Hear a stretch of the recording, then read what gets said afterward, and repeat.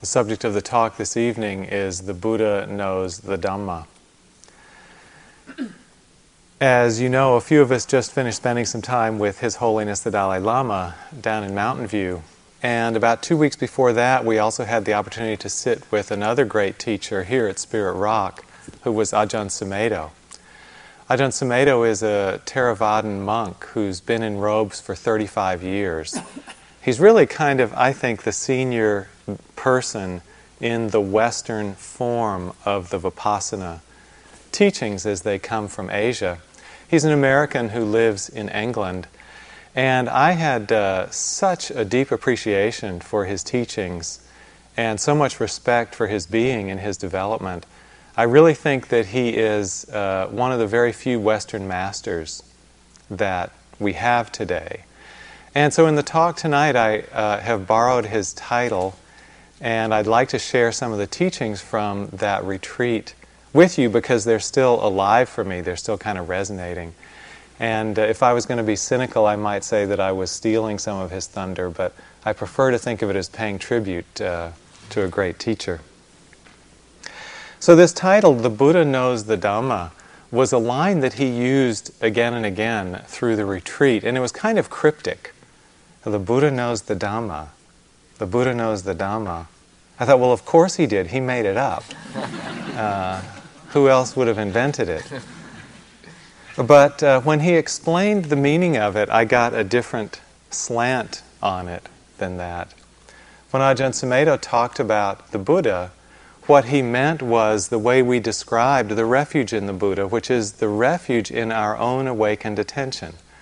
The Buddha being that part of ourselves that is the pure awareness, the awareness that's uncluttered by any afflictions. And then the Dhamma, in this case, means the truth of the moment, the truth of this present moment's arising, which means all the phenomena that we experience in the here and now, the sights, the sounds, the smells, the bodily sensations, the thoughts and emotions that go through our mind, everything that makes up the quality of our life as we feel it here and now. Because Dhamma with a lowercase d from the Pali just means thing, object, phenomenon, event, sense experience. So the Buddha knows the Dhamma means that what's actually going on in our life is that this awakened intelligence of ours, this pure awareness, greets and receives all the different arisings that are generated through our sense contact of our 5 physical senses and the sense door of the mind. So the Buddha knows the Dhamma is kind of an enlightened view of our experience of the world. So I just want to put that in as a kind of frame for the talk, and we'll get into the pieces as we go. It's really quite encouraging to me that the Buddhist perspective on life is that our basic nature is good. Our basic nature is really good. It's considered to be pure from the very beginning. Even today, after all the struggles of our life, it's considered to be untouched or unstained by our suffering. And it's a resource, it's a treasure that we uncover through the practice of meditation as we walk the path. Sally and I were teaching earlier this year in Australia, in Perth. And Perth is a really interesting place. It's kind of the farthest edge of the Western world. You know, you go from the East Coast and you go through California, and you know, a lot of, you know what they say about California, they turned the country on its side and all the loose pieces sort of ended up here. And then you go a little further and you get to Hawaii, and then you still go further and you get to Australia, still going west, and then you go all the way to the other side of Australia and you get to Perth. Perth is actually in the same time zone as Singapore. So there are a lot of, a big Asian community in Perth. And this retreat was the first time I actually had the chance to meet a number of Asians in a practice setting. And it was such a delight because I love Asian culture. I've spent over 3 years living in Asia, practicing in Asia, and it was a chance to give just a little bit back of what I had gotten from the Asian culture. So it was interesting, we were talking about the state of mind of Westerners and the state of mind of Asians with a psychiatrist there. And he's of Sri Lankan descent, but speaks very good English and practicing MD and psychiatrist. We're talking about how a lot of people in the West have a feeling of not being very good about themselves, in themselves, not being very worthwhile.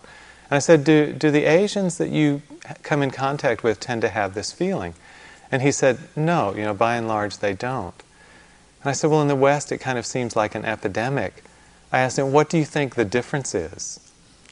And he said, and I don't know if this is true or not, he said, I think it comes down to the concept of original sin.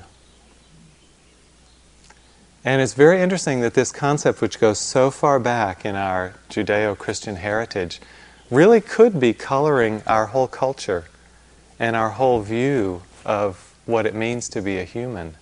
And it's radically different from the Buddhist view, which is that the core of us, the part we get closer and closer to as we get right down to the center of who we are, is pure and good and wholesome. The Buddha described this in the Anguttara Nikaya in a sutta where he said, "This mind is radiant and brightly shining, but it is colored by the attachments that visit it. This the untaught person does not understand, and so for them there is no cultivation of this mind." There's actually a lot in here. The mind is radiant and brightly shining, but it's colored by visiting attachments. So the qualities of fear or aggression or desire or sadness or self-criticism that come in color the mind so that we don't quite see that natural brightness. But these visiting attachments are only temporary. They're only visitors, and the goodness is a resident. That's the home base. But if you don't understand that, then you take the visitors as real, and you don't realize that there's a way to develop this basic goodness. And the sutta continues, "This mind is radiant and brightly shining, and it is free from the attachments that visit it. This the noble follower of the way understands as it really is, and so for them there is cultivation of the mind." When we sense our potential of purity, of freedom, of awakening, then we know that all we have to do is work to purify these temporary obscurations, and we have the possibility of abiding in that purity and in that freedom, in that goodness. This is really the work of our practice. And this description kind of brings together the two halves of the Buddhist teaching. He said over and over again, I teach suffering and the end of suffering. Always these two together. So looking at the visiting attachments as the source of our suffering, the difficult emotions that we encounter in life. And then the end of suffering being the touching, the uncovering, the living more and more in this place of innate freedom and purity. Because there's so much talk in Buddhism about suffering, some people think it's gloomy. Oh, what a pessimistic religion. Why are you guys always going on about dukkha, dukkha, dukkha? Geez, can't you lighten up? But it's so interesting that it's almost always in the suttas paired, suffering and the end of suffering, in this beautiful balance. When we start to look, of course, suffering is pervasive in a way. If we look into our own life with a really impartial eye, we can see the suffering that we have touched from early childhood on up through our teenage years and into our adulthood. If we look in the outer world, the world is full of conflict and fighting and argument and destruction. Even in places where we don't expect to find it, it kind of pops through. A newspaper reporter visited Disneyland not long ago. And you may have seen the ads. The Disneyland tagline is, "The place where happiness never ends." So that's a destination where there really shouldn't be suffering, right? So he was backstage. And the characters are actors who dress up in the outfits of the Disney character. So he was backstage, and there were a couple of the actors who were just taking a quick break and hadn't gotten out of their costumes. So he was basically watching a conversation between Mickey Mouse and Donald Duck. And Mickey was saying to Donald, I've really got to get in some overtime hours. I don't have enough money to pay my therapist. So, even for Mickey Mouse, this life is not so easy. So as we sit and practice, of course we're going to experience both these elements of the Buddha's teachings.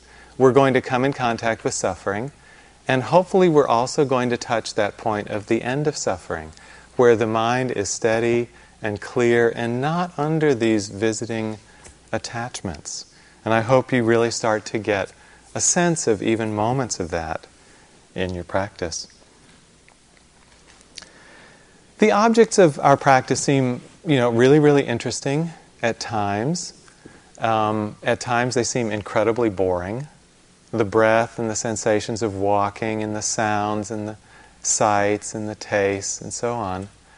But over time, what tends to happen is the objects, which are so primary in the beginning, our understanding starts to shift, and what actually becomes to the forefront is the mindfulness itself.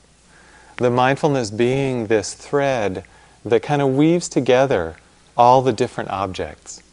You notice that in the instruction that whatever the thing we're pointing to, breath, body, sound, etc., the constant factor is the mindfulness. And this really becomes our home over the days as we practice together. Whatever object it's illuminating, the mindfulness or the awareness starts to take the center stage in our view.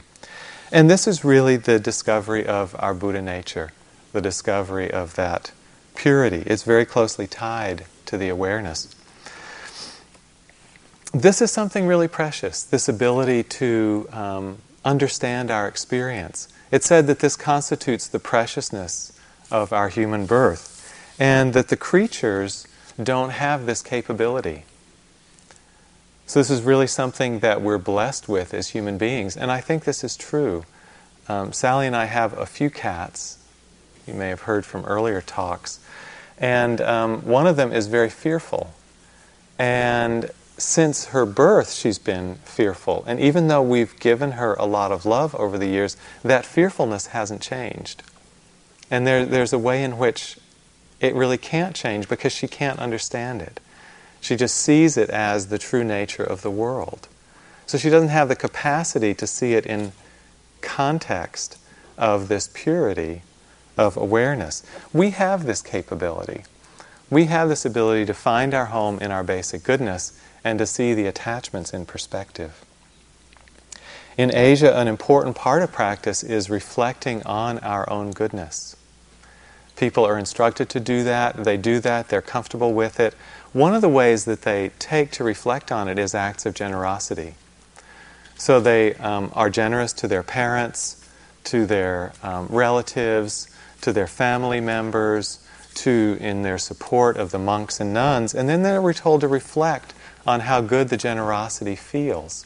And in fact, there's kind of a science of it in Thailand, and they're sort of outlines of if you do this act of generosity, this will be your return. And so one of our friends told us that if you'd like to be beautiful in your next life, you should bring flowers to the temple.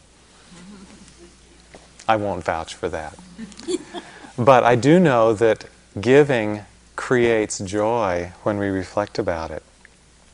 So Ajahn Sumedho was talking about this practice of reflecting on our goodness, and he put it in a way I hadn't heard before, but that rang true for me. He said when he reflected on it, he realized that as a child, he was always a good child, and he tried to be a good child. He wanted to be good. And that in his life he was always drawn to what was good and what was noble in character. And he said, I realized I'm basically a good person. And I thought about all the people that I meet on meditation retreats and the people who come to Dharma centers, and I realized we're all basically really good people. And sometimes we lose sight of that view because we don't see the broader society of the 6 billion people on the earth. How many people would dedicate a week just to developing their goodness? A week that's quite difficult, quite demanding. In order to do that, you have to have a really strong conviction in what's wholesome and what's beautiful. And people who are dedicated to this kind of practice have that. So I think we can remind ourselves that we are basically good people. Even though we make mistakes, even though we hurt others, that there's a real purity in our intention to do what's good in the world, to seek what's just and true. So when we come into meditation, actually that tendency to goodness creates its own problem. Because as good people, we tend to want to do it right. We tend to want to do in our meditation practice what's really good, what's really perfect sometimes. And that can be a great burden. So we can approach our meditation with a sense of trying to get it right and being afraid of getting it wrong. And that creates a kind of tension of success and failure, just like in worldly life. Ajahn Chah said that in worldly life, success and failure are opposites, but in spiritual life, success and failure are of equal value. I thought this was a beautiful reminder. Ajahn Chah was Ajahn Sumedho's teacher and Jack Kornfield's first teacher, time master. Success and failure are of equal value. Therefore, you can learn from both. And he said that success actually is noticing what's happening. So whatever you do, if you do it and pay attention, you can't really go astray. You'll be succeeding. And that can actually, when we take that into our meditation practice, it can give us a real confidence. For instance, people wonder about which technique to use at a particular point in their practice. It doesn't really matter. You can try all the choices, see what works for you, and learn from it. Sometimes we learn a lot more from failure than we learn from success. So as good people, there's a way in which we need to be bolder about our practice and be more trusting in ourselves. Not be afraid to make mistakes with our practice. It's a way we learn in practice like in life. And especially for those who have been doing it for a while and who have some faith, as James talked about last night, to be in a way a bit more nonchalant in your practice. Because we can monitor it and kind of stay on top of it a little too closely. So to develop this confidence that we can't really go wrong with it, then we can give ourselves, or we can surrender even more to the practice. And the reason that it's so safe is the truth of impermanence. Because we're not going to get stuck anywhere. Impermanence is what makes it safe for us to feel. I want to read this poem from Rilke, the German poet. It's from a book called Rilke's Book of Hours, subtitled Love Poems to God. It's translated by Joanna Macy and Anita Barrows. It was written when Rilke was kind of young and got onto a religious kick. He was in Russia and visiting a lot of cathedrals, and he got very touched by the power of the religion that he found there. So he came back, and just a lot of these quite overtly religious poems came out of him. And this is one where God is talking to human beings as He creates the being before the being journeys into life. God speaks to each of us as He makes us, then walks with us silently out of the night. These are the words we dimly hear. You, sent out beyond your memory, go to the limits of your longing. Embody me. Let everything happen to you, beauty and terror. Just keep going. No feeling is final. Don't let yourself lose me. Nearby is the country they call life. You'll know it by its seriousness. Now, give me your hand. Experience the beauty and the terror. No feeling is final. This is really the kind of trust that opens us up to the whole range of our experience. So in the talk this evening, I'd like to talk about some of the difficulties that we encounter in meditation practice. The Buddha talked about them many, many times. Working with these states of heart and mind are a huge part of what meditation practice is about. When we think about what's difficult in life, there's the difficulty of the body's vulnerability. The body is vulnerable to sickness, pain, aging, and death. And then the other main source of vulnerability is our mind and our own tendencies to the difficult states of heart and mind, our sadness and grief, reactions to loss, our fears, anxiety, worries. We can't do much about the illness and aging of the body and its eventual death, but we can make a huge difference in how we relate to the emotions. And a very, very, very big part of our practice is coming to understand how to work with the difficult emotions that we all face. The Buddha had a number of lists of these qualities of mind, and the one I'd like to talk about tonight is the one he called the 5 hindrances. He pointed out 5 particular states of heart and mind that always arise for meditators. As soon as one begins the process of deepening of awareness, these states come up almost as a reaction or a response. And the 5 are desire, aversion, sleepiness, restlessness, and doubt. I want to talk about all of them a little bit this evening. Desire is this force in the mind that is looking for satisfaction in the future. Something feels not quite right as we are.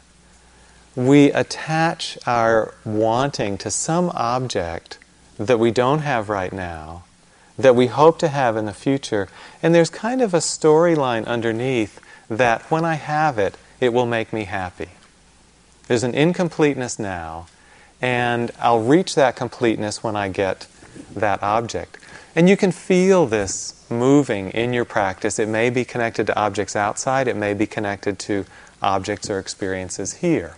But when desire is present, it brings with it a sense of incompleteness, a sense of insufficiency. We were teaching a retreat in Italy last summer. Actually, Carol and Franz and Sally and I were all there. And it was a delight, actually, to work with Italians. I'd never taught in Italy before. And everything that you imagine about Italian people, I actually found to be true. They were very warm. Their emotions were really close to the surface. It's not that they didn't have difficulties in their life. Everybody did, just like we do here.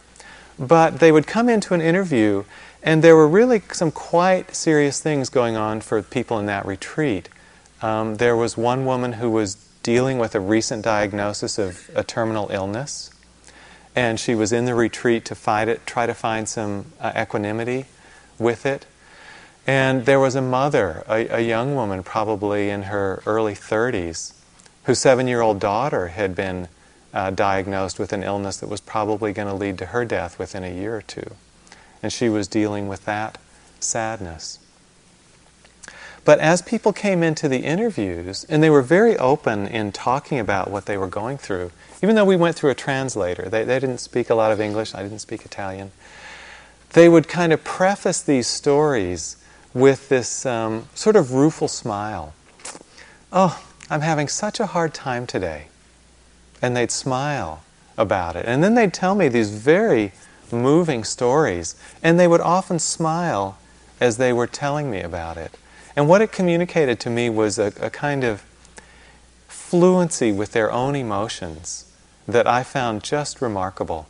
They were at home with this whole range of feelings that we all have as human beings. So it was very uplifting to be with them. So one of the guys who came in for an interview early on was a young Italian guy, and he said, well, I'm having trouble settling into the retreat. I said, oh, really? What's going on? Well, he said, I'm having doubt. said, okay, that's a hindrance. I know about that hindrance. We can talk about that hindrance. What's up for you? He said, well, I don't really want to be here. Oh, okay, well, what's happening? And he said, well, this is August. This is my vacation time. And some friends of mine had booked a vacation in the Caribbean. And they asked me if I'd like to go with them. And I thought, oh, the Caribbean. What great beaches. What beautiful women. I really want to go to the Caribbean. And he said, but I couldn't get a ticket. The flights were all booked. This was my second choice. So it didn't stack up to the Caribbean beaches for him. So he was, constantly in these fantasies of being in the Caribbean with his friends and having a really good time. And then he'd sort of come back to the present moment and his body was sore and we were in this Catholic convent and what am I doing here? So he had a little bit of struggle coming back to earth. But he'd been on a retreat before and he knew how to work with it. He could see that it was just a form of wanting. And when he could let go of the wanting, there wasn't really a problem. And this is what's so interesting. The desire makes us feel incomplete, but then you have to stop and ask, is it really the absence of the object that's the problem? Or is it the feeling of the desire that's the problem? And it was clear for him, it was the feeling of the desire that was the problem. When he could let go of it, the present was actually fine. So what's important with desire is kind of tuning into how it feels in the mind, how it feels in the body. I've started to recognize that desire is active when I feel a strain with the present moment. It's like there's a force that's pulling me in a different direction. And I've started to recognize how that feels in my body. There's a kind of distortion that comes into the way my body appears to me. And I've started to notice that there's a leaning forward or reaching out connected with that. So then I just stop to look. Can I connect with something that I'm wanting? Can I tune into an object that I'm looking for? And often I can. And tuning into it and being willing to feel it means I can bring awareness to it. And if I can bring awareness to it, then I'm partway there to being able to let go of it. One of the tips that a friend gave me, I have a good friend who's a greed type. I tend to be an aversive type, so I wouldn't have thought of this myself. But being a greed type and having a lot of desire, he said he'd worked with it often, was when he felt the presence of desire, he would ask himself the question, is there anything truly lacking in this moment? Is there anything truly that I need that I don't have? And the answer would almost always come back no. And that would help him just settle in and kind of appreciate the moment that was here. The second of the 5 hindrances is the state of aversion or negativity. And this is a particular term that has a lot of different blooms, a lot of different forms. Aversion can be expressed through disliking, through hatred, through negativity, complaining, criticism, impatience, anger, fear. These are all different expressions of not liking.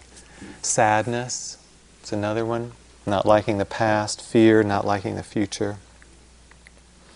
And on retreat, seems really ripe ground for aversion to bloom.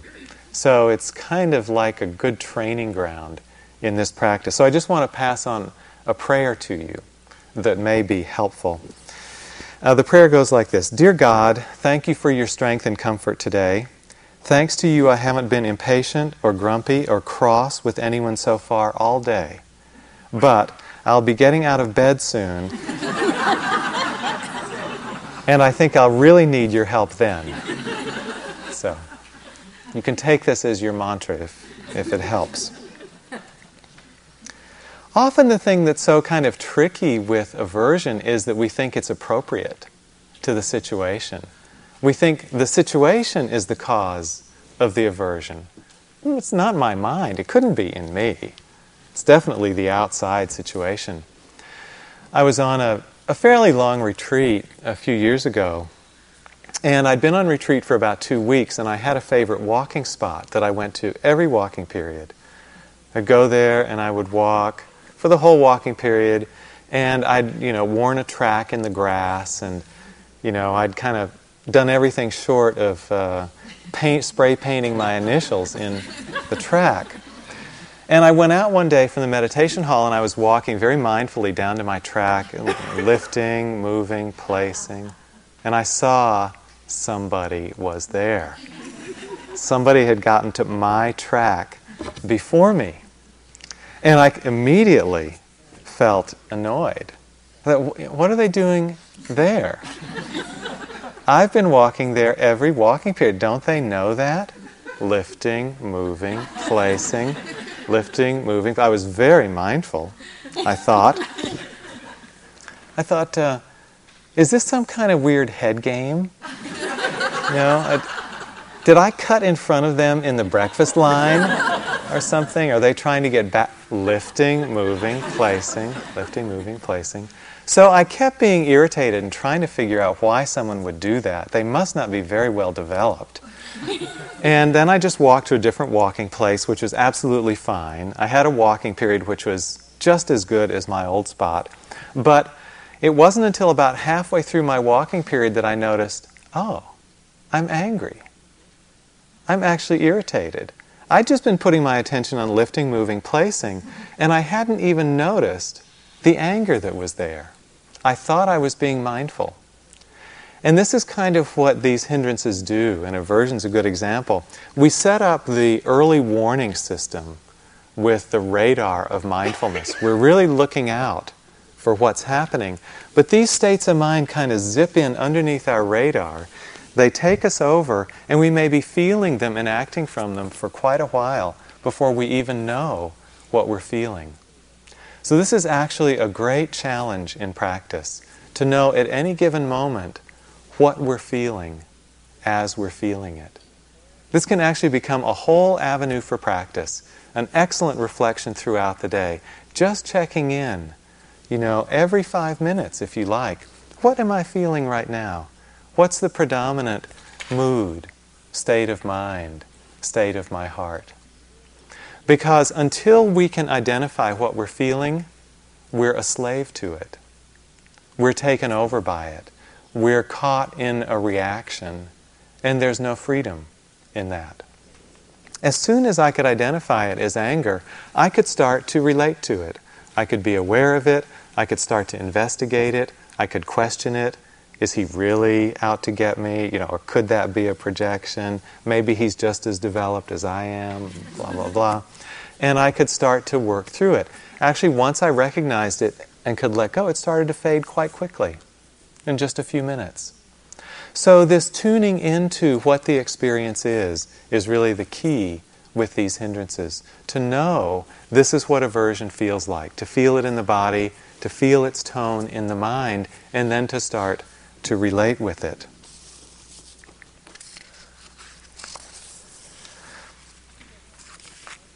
What happens with all the hindrances is that they generally come with some kind of story, some kind of line of thought that justifies them.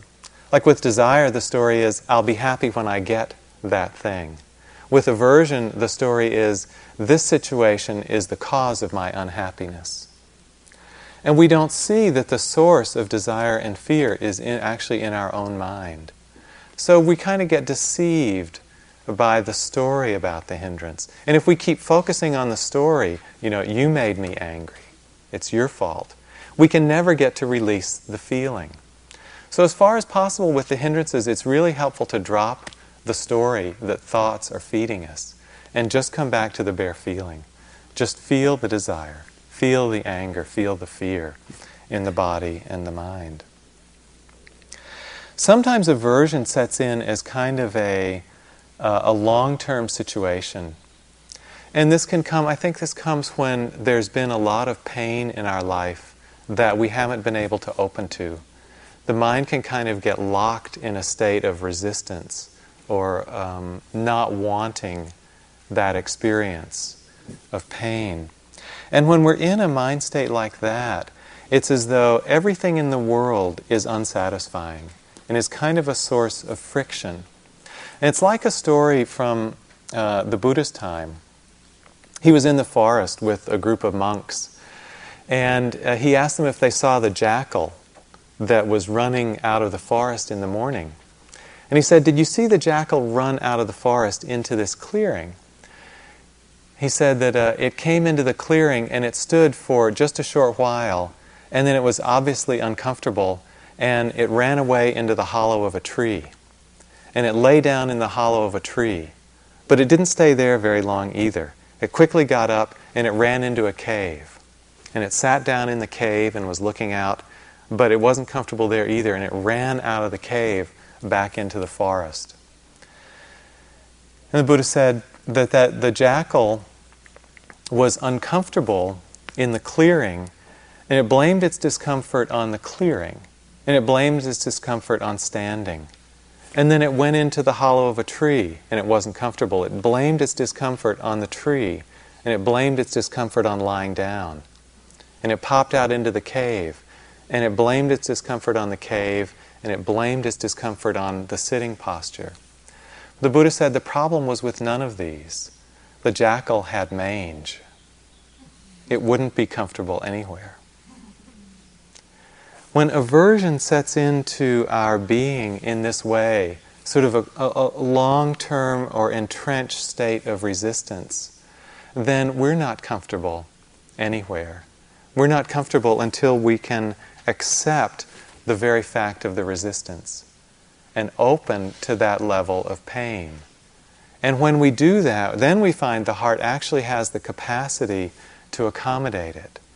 But we have to move out of the sense of struggle or resistance to the resistance itself, or resistance to the aversion, to open up to feel it directly. Then there's the possibility for peace, some softening, and then some release. One of the ways that aversion expresses itself often on retreat is a negativity toward ourselves, a criticism of ourselves. And this was strong for me in the early years of my practice. I sort of staggered out of the 60s, kind of a product of all the excesses of that era. And I came into practice with a lot of confusion and a lot of unhappiness. And in the early years of my practice, which were not at all easy, had a lot of self-criticism, a lot of self-judgment. I remember I was sitting on one retreat and I was getting very, very unhappy. And I came in for an interview with my teacher. And he said, how are things going? I said, "Oh, I'm having a hard day." And he said, "What's up?" And I said, "Well, I'm having a lot of difficult thoughts, a lot of aversive thoughts." See, I put it in meditation terms. I thought that would be good enough. A lot of aversive thoughts. Let's move on and talk about something else. But he kept probing, and he said, "Well, what kinds of thoughts?"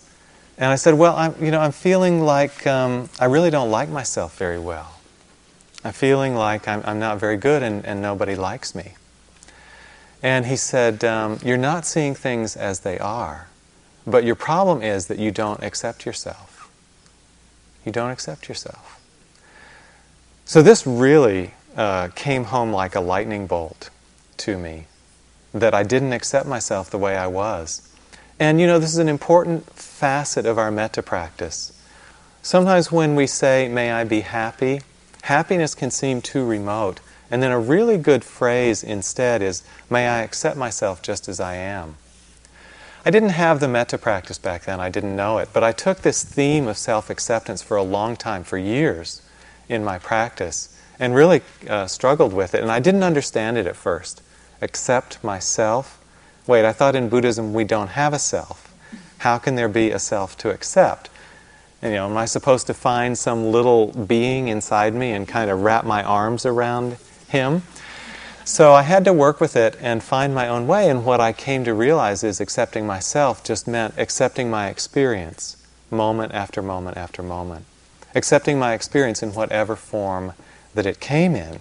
That's what I needed to be at peace with. So that was my direction for years. It was a really helpful direction. And then it's amazing for me to be around people who have really come to such deep levels of self-acceptance. Ajahn Sumedho was inspiring in that way. He would talk about himself very honestly. We had a teacher's retreat for the Spirit Rock teachers after the public retreat. And we had a discussion group in the afternoon, and he just started off the discussion group saying, you know, when I sat down to teach you all this morning, I was very nervous. I didn't know if I had anything to say to a group of people who'd been doing this practice for a long time. I was quite anxious in talking. And I thought that was just very self-revealing of him. And I was also encouraged to find out that when he started teaching, he didn't have a great deal of self-confidence at all. He said the first time Ajahn Chah asked him to give a Dharma talk, it was in Thai, and he was really, really nervous, but he really prepared, he made some notes, and the night came when he was supposed to talk to the villagers in Thai, and he was getting more and more nervous as the time for the talk approached. And he'd really worked himself up into quite a state of anxiety, and Ajahn Chah said, it's time to give the talk, Sumedho. And Sumedho said, I can't do it. He said, I'm just too nervous, I can't do it. So I thought Ajahn Chah would push him and say, you have to anyway. He didn't. He said, okay. You don't have to do it tonight. Then just a little while later, villagers were at the temple again. They'd done chanting and some meditation, and all of a sudden Ajahn Chah turns to Ajahn Sumedho and says, Sumedho, give the talk. He didn't have time to get nervous, so he got up. He gave the talk. He said it was a little bit primitive. He was saying things like to the Thai people like, oh, Buddhism is good. I like it very much. And he said they gave him really great feedback on his talk. Anyway, so. And now he's so self-confident. He's such a mass. He spoke impromptu at these retreats for an hour in the morning and an hour in the evening every day. And I was rapt. I loved the talks. Another person who has this incredible self-acceptance is the Dalai Lama.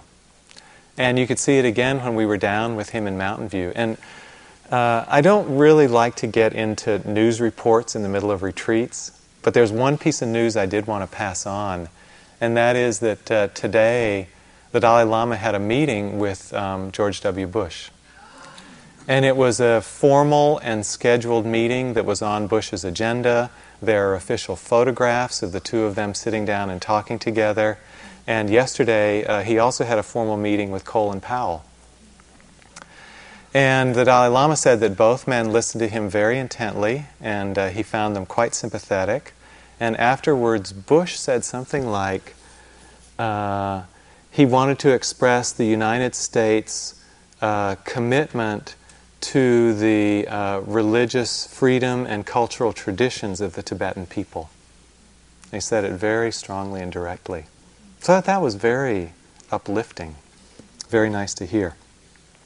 Anyway, the Dalai Lama was in Mountain View last week, and he was teaching to probably 6,000 or 7,000 people. It was a big deal. And this event took probably a year to organize. There were 3 days of teachings and then a couple of other things. The stage was huge. It's Shoreline Amphitheater, so, it's a place where Bruce Springsteen can play, so of course it's huge. And the Dalai Lama was sitting on a high throne in the center of the stage with about 100 monks and nuns on either side facing toward the center. And that's kind of an imposing situation in itself, looking out on a sea of 6,000 or 7,000 faces. But then his image was projected on one of these huge video screens above him, so the people back in the very back on the lawn could see him too. He actually talked about the situation of being on the throne, and he said, we do this often in Tibet. We have teachings from a high throne. And he said, but it's important to understand the throne is there not because the person is important, but because the teachings are profound and important. He said, some teachers confuse these two. He said, and for them, feelings of pride and self-importance arise because they're sitting on a high throne talking down to people. He said, we actually have a name for this in Tibet. We call it the high throne syndrome. He said, but I don't have that problem. He said, pride and self-importance don't arise for me in this situation. And it was amazing, looking out on 7,500 or 6,000 people. All the talks were also being webcast live. You could listen to them over the internet anywhere in the world. They were being videoed and recorded, etc. And he was completely at ease. He would sit up there, and while the translator was translating his Tibetan, he would be smiling at people in the audience, and he'd be looking at his watch, be scratching the back of his head, examining his fingernails. Totally at ease. So there is this really beautiful possibility of this really, really deep inner peace and acceptance that's just one of the qualities that he manifests so beautifully. The next of the hindrances is one you're all familiar with, generally called sloth and torpor in the old Victorian language. Dullness and drowsiness felt through mind and body. But I like this term sloth and torpor. It's really quite evocative. Also in the early days at Insight Meditation Society, our sister center in Massachusetts, Carol and I were on staff together in the late 70s. And we had a maintenance crew that were not exactly known for their work ethic. So they got nicknamed, the pair of them got nicknamed McSloth and McTorpor. And I think of them fondly when I think of this. So with drowsiness, we can't see clearly. Everything's like in a fog. The body is in a fog, the breath is in a fog, sounds are in a fog. We can't connect directly with anything. This is not actually that unpleasant a state often. I have personally spent many happy hours fully asleep on my meditation cushion and not falling over. But the problem is that the meditation doesn't really develop from this place. The dullness obstructs the deepening. So it is useful to start to probe it a little bit, to work to bring up energy. Energy is the antidote to drowsiness. So all the things that I've seen a lot of you doing are right on track. Sitting up a little straighter, taking a few deep breaths, bring up the energy, opening your eyes. And then if you're still sleepy, standing up. It's much harder to fall asleep standing. Although some person in this retreat said they just about did it the other day. So it's possible.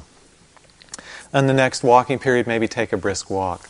And then over the days, this drowsiness tends to get cut through, and different sources of energy come from our meditation.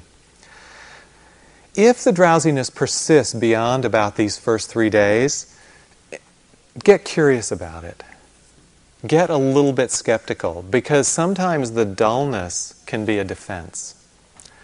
Sometimes what will happen is we're going along in our practice and we see kind of out of the corner of our eye some feeling, some memory, some situation that we don't really want to know about. And then almost automatically it's like this curtain descends. And then we're cut off from it. So if this happens after the first few days, after today, start getting curious and just looking, what was there right before the drowsiness came in? Was there a glimpse of anything? There may not necessarily be. But if it's acting as a defense, then there may be something there. So take a look and investigate. The next hindrance is that of restlessness. It's the other end of the spectrum from drowsiness. Instead of being too low on energy, we're really too high on energy. The physical body is full of energy. Thoughts are racing really fast. Maybe a lot of emotions are going through, and it just feels like there's a swirl inside of us. We can't even untangle what's the body, what's the mind. It's just all a big blur. And in a time like that, something like trying to find the breath is like trying to find a piece of straw in the middle of a tornado in Kansas. It's just not going to work. Often our tendency is, when there's a lot of energy, we think, oh, I need to get concentrated. Let me find the breath again. If I can get really close to the breath, I can cut through this swirl. So we really struggle and strain, and what that does, that trying to be really precise, is it bottles all that energy up. It's like taking that 10 megawatt reactor and putting it into a really, really tiny space. So this is usually counterproductive. And the most helpful thing is to make the awareness really broad. Make it really spacious. Sounds are a good avenue into this spaciousness. So you might try listening at that point. But have the sense that the awareness is really vast. Also have the sense that you're grounded to the earth, connected through your sitting. Feel the touch points of your sitting bones or your feet, whatever connects you to the earth, so you feel some stability. And then just be willing to let all that energy kind of rip within this big space you're giving it. Don't have a sense you need to be precise or calm. It might not be possible. Just let the wildness of that energy go and be in touch with it, maybe just by noting restlessness. Or as James mentioned last night, confusion. That's enough. That's mindfulness. That's a different lens opening, as James said, but it's still awareness of what's true in the present moment, and the meditation will develop. So let yourself feel the restlessness. Let yourself know what that experience is like. The last of the hindrances is doubt. Again, it's the question, what are we doing here? Why am I doing the practice? James really talked about that beautifully last night in the development of the quality of faith. So I don't think I want to go into that really in any more detail. But just to know that if you can see doubt as doubt, you don't have to buy into it. That's the key. If you don't buy into it, it will pass. Just keep doing your practice. Keep doing the sittings, keep doing the walkings. The doubt will pass, and then the connection will return. So these are the 5 common states of mind that meditators run into. Desire, aversion, sleepiness, restlessness, and doubt. The beautiful thing in our practice is that these all purify as we go. But the purification doesn't mean that we get rid of them. Because the beautiful thing is we don't have to get rid of them in order to purify. What we purify is our relationship to them. And we do that through the tool of awareness or mindfulness. So please don't have it as your goal that it's wrong to feel desire, it's wrong to feel aversion or judgment or sadness or fear or doubt. That's not the message. The message is that we want to use this meditative space to understand them. Because when we understand them, we don't have to be fooled, deceived, and misled by them. Ajahn Sumedho had a line that I really liked a lot in describing this kind of relationship. He said, when you experience desire, know, desire is like this. When you're in a state where desire is absent, know, non-desire is like this. Aversion is like this. Non-aversion is like this. Suffering is like this. Non-suffering is like this. So you really get the feel of that state of mind, that difficult state of mind, and its absence. You understand how it feels when we're in suffering, and also the end of that suffering. You know the state of bondage, and you know the state of freedom. And in a way, we don't even have to have, in this retreat, a very preferential attitude toward those two. That's one of the things that it's really helpful to give up as you're in the process of this kind of training. We're really here to learn about these experiences. Because in learning about them, we develop wisdom. And it's the wisdom that brings the freedom. So it's actually a great gift to be able to explore fear in this setting, to explore anger in this quiet, silent place, where we really don't have anything else to do, to explore our sadness, our grief, our self-judgment. Then just to know that's what this feels like. That's the truth of this Dhamma. This current phenomenon is like this. Its absence is like this. Then we really get an understanding of the way that the mind works when it goes in the direction of suffering of clinging, of attachment, of bondage. And we also know firsthand the quality of the mind when it's in that state of purity, of freedom from the attachment, of ease, of peace, of that lack of struggle. So it's very, very helpful to know both sides of this equation extremely well. In relating to the emotions directly, it's very helpful to name them. Because that naming is activating the wisdom factor. And it's activating the awareness. So we name it as anger. We name it as fear. Then, having named it, we can start to relate to it. We can bring it within our field of awareness. Then, the Buddha is knowing this Dhamma.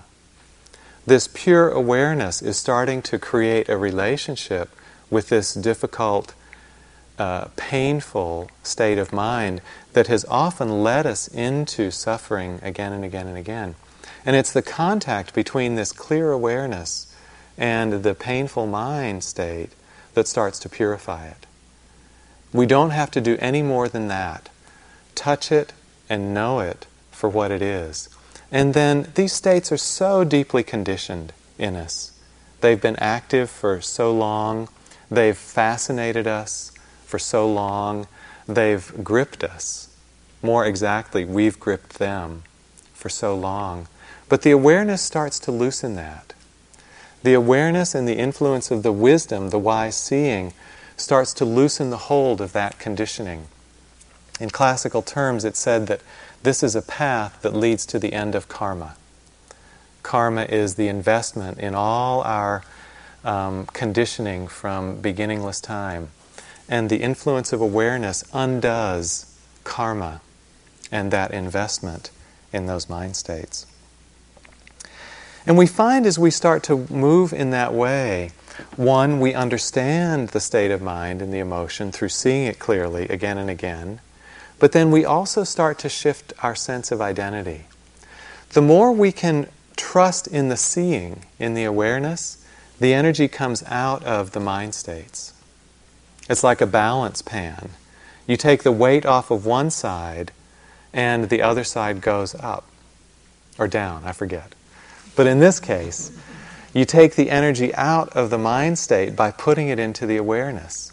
The awareness gets stronger, the state gets weaker. And so we just constantly keep kind of poking holes in it, aerating it through this steady application of clear and kind attention, again and again and again. And then we actually start to see that our sense of ourself changes. Who are you? Are you the difficult mind stuff? Are you a sad person, an angry person, an unhappy person?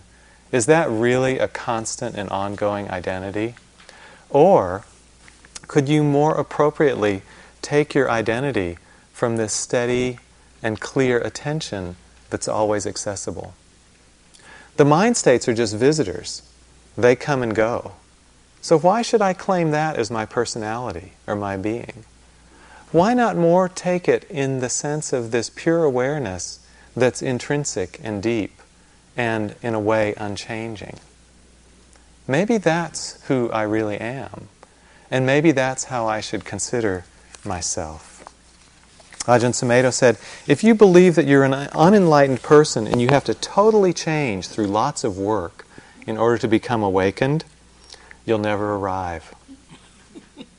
But if you hold the view that your basic being is this clear awareness, you're already there. So then the means and the end come together.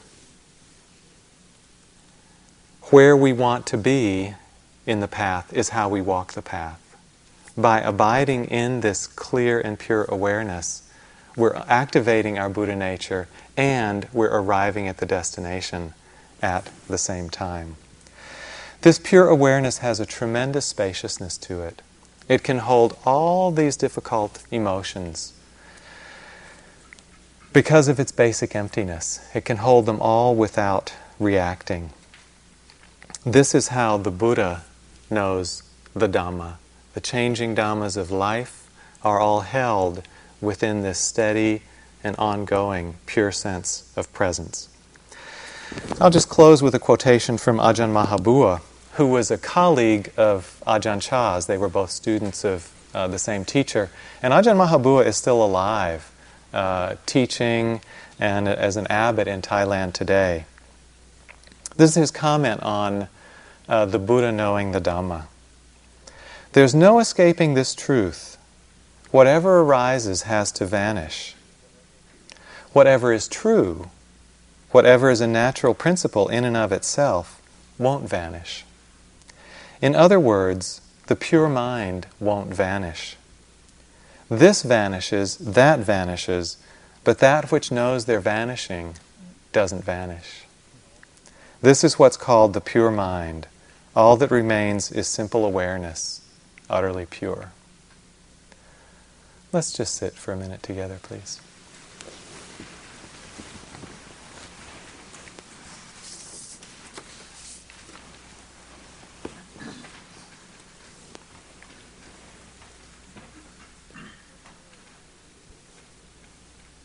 Whatever arises has to vanish. Whatever is true won't vanish. This vanishes, that vanishes, but that which knows they're vanishing doesn't vanish.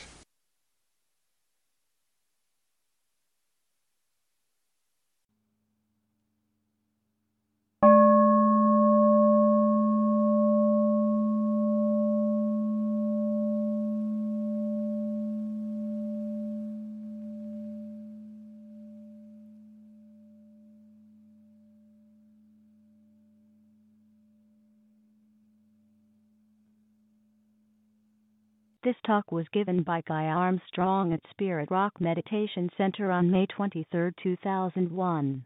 It is an offering of the Dharma. Thank you for listening. To learn how you can support the teachers and Dharma Seed, please visit dharmaseed.org/donate.